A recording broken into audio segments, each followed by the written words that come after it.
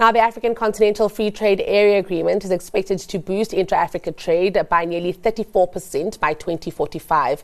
In the meantime, as traditional trade barriers are lifted, trade agreements are gathering momentum across that continent, providing opportunities for cross-border expansion while demanding a strong trans-regional focus from financial institutions in this regard.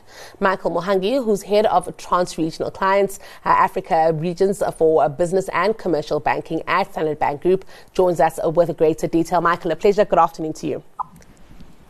Hello, thanks for having me. Wonderful, Michael. Let's chat about this. Amid the increasing momentum that we are seeing in intra-Africa trade and also the evolving continental landscape, how do you perceive the current opportunities for businesses looking to expand across borders within the continent?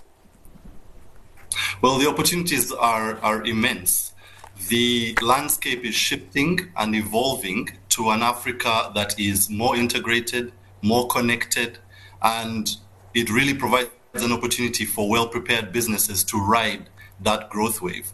At the same time, we are seeing a strengthening of the political and economic regional blocks, ECOWAS, EAC, and SADC, and all of this is facilitating the accelerated growth of businesses on the continent to expand into new markets. Michael, how can companies leverage changes in trade agreements and diminishing traditional barriers for their own benefit? So trade agreements are very interesting and extremely useful because they provide the framework within which all of this growth is possible.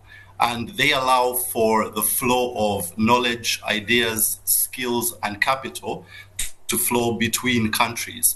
If you take the AfCFTA, for example, it is consolidating a market of 1.3 billion people with a combined GDP of nearly $3.4 trillion. And this provides one single market that is, even globally, a force to reckon with. These trade agreements really make it more attractive. They make countries more receptive to new investment. And the traditional stumbling blocks or hurdles that caused friction in the system, such as non-tariff barriers, all of those are eliminated gradually as these trade agreements pick up momentum. So all of this really facilitates the growth of these companies on the continent. And at Standard Bank, how do you envision your role in supporting businesses that are seeking to really be involved in these shifts that we are seeing throughout the continent? Well, at Standard Bank, we say Africa is our home and we drive our growth. So we are deeply committed to partnering with our clients to achieve their growth aspirations. And we do this in a number of ways. That support is really facilitated by our vast continental footprint in nearly 20 markets on the continent.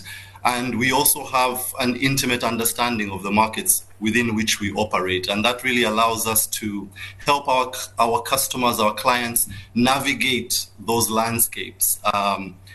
We, of course, have very, very strong client bases in all the markets that we are in, and this is really a source for partnerships. So when we encourage customers to expand across borders, we want to introduce them to customers that we know well, part of our client base.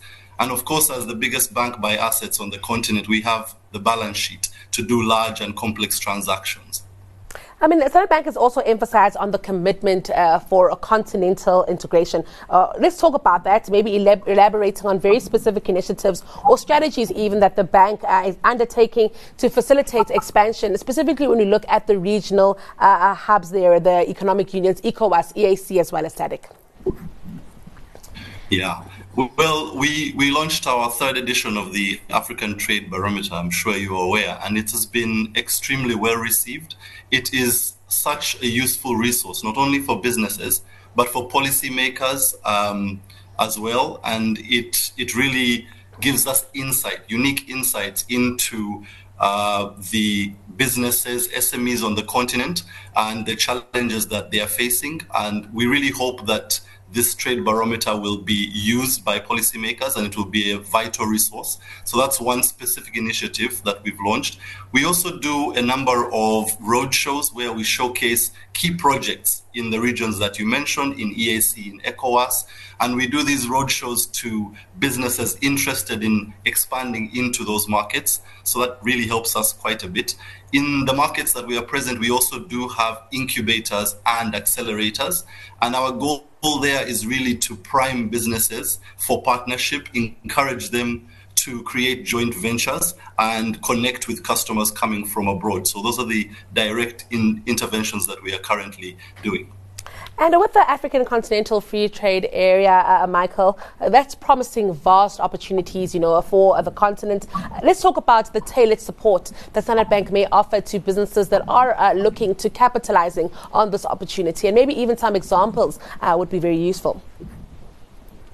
Yeah, so we definitely do quite a bit. As I mentioned, we have very deep understanding of the markets within which we operate. We also have sector expertise. So across the continent, in these regional blocks that you mentioned, there are various projects going on in a multitude of sectors. And as Standard Bank, we have the expertise in those sectors. So we tailor solutions, bespoke solutions for our customers interested in expanding into those regions.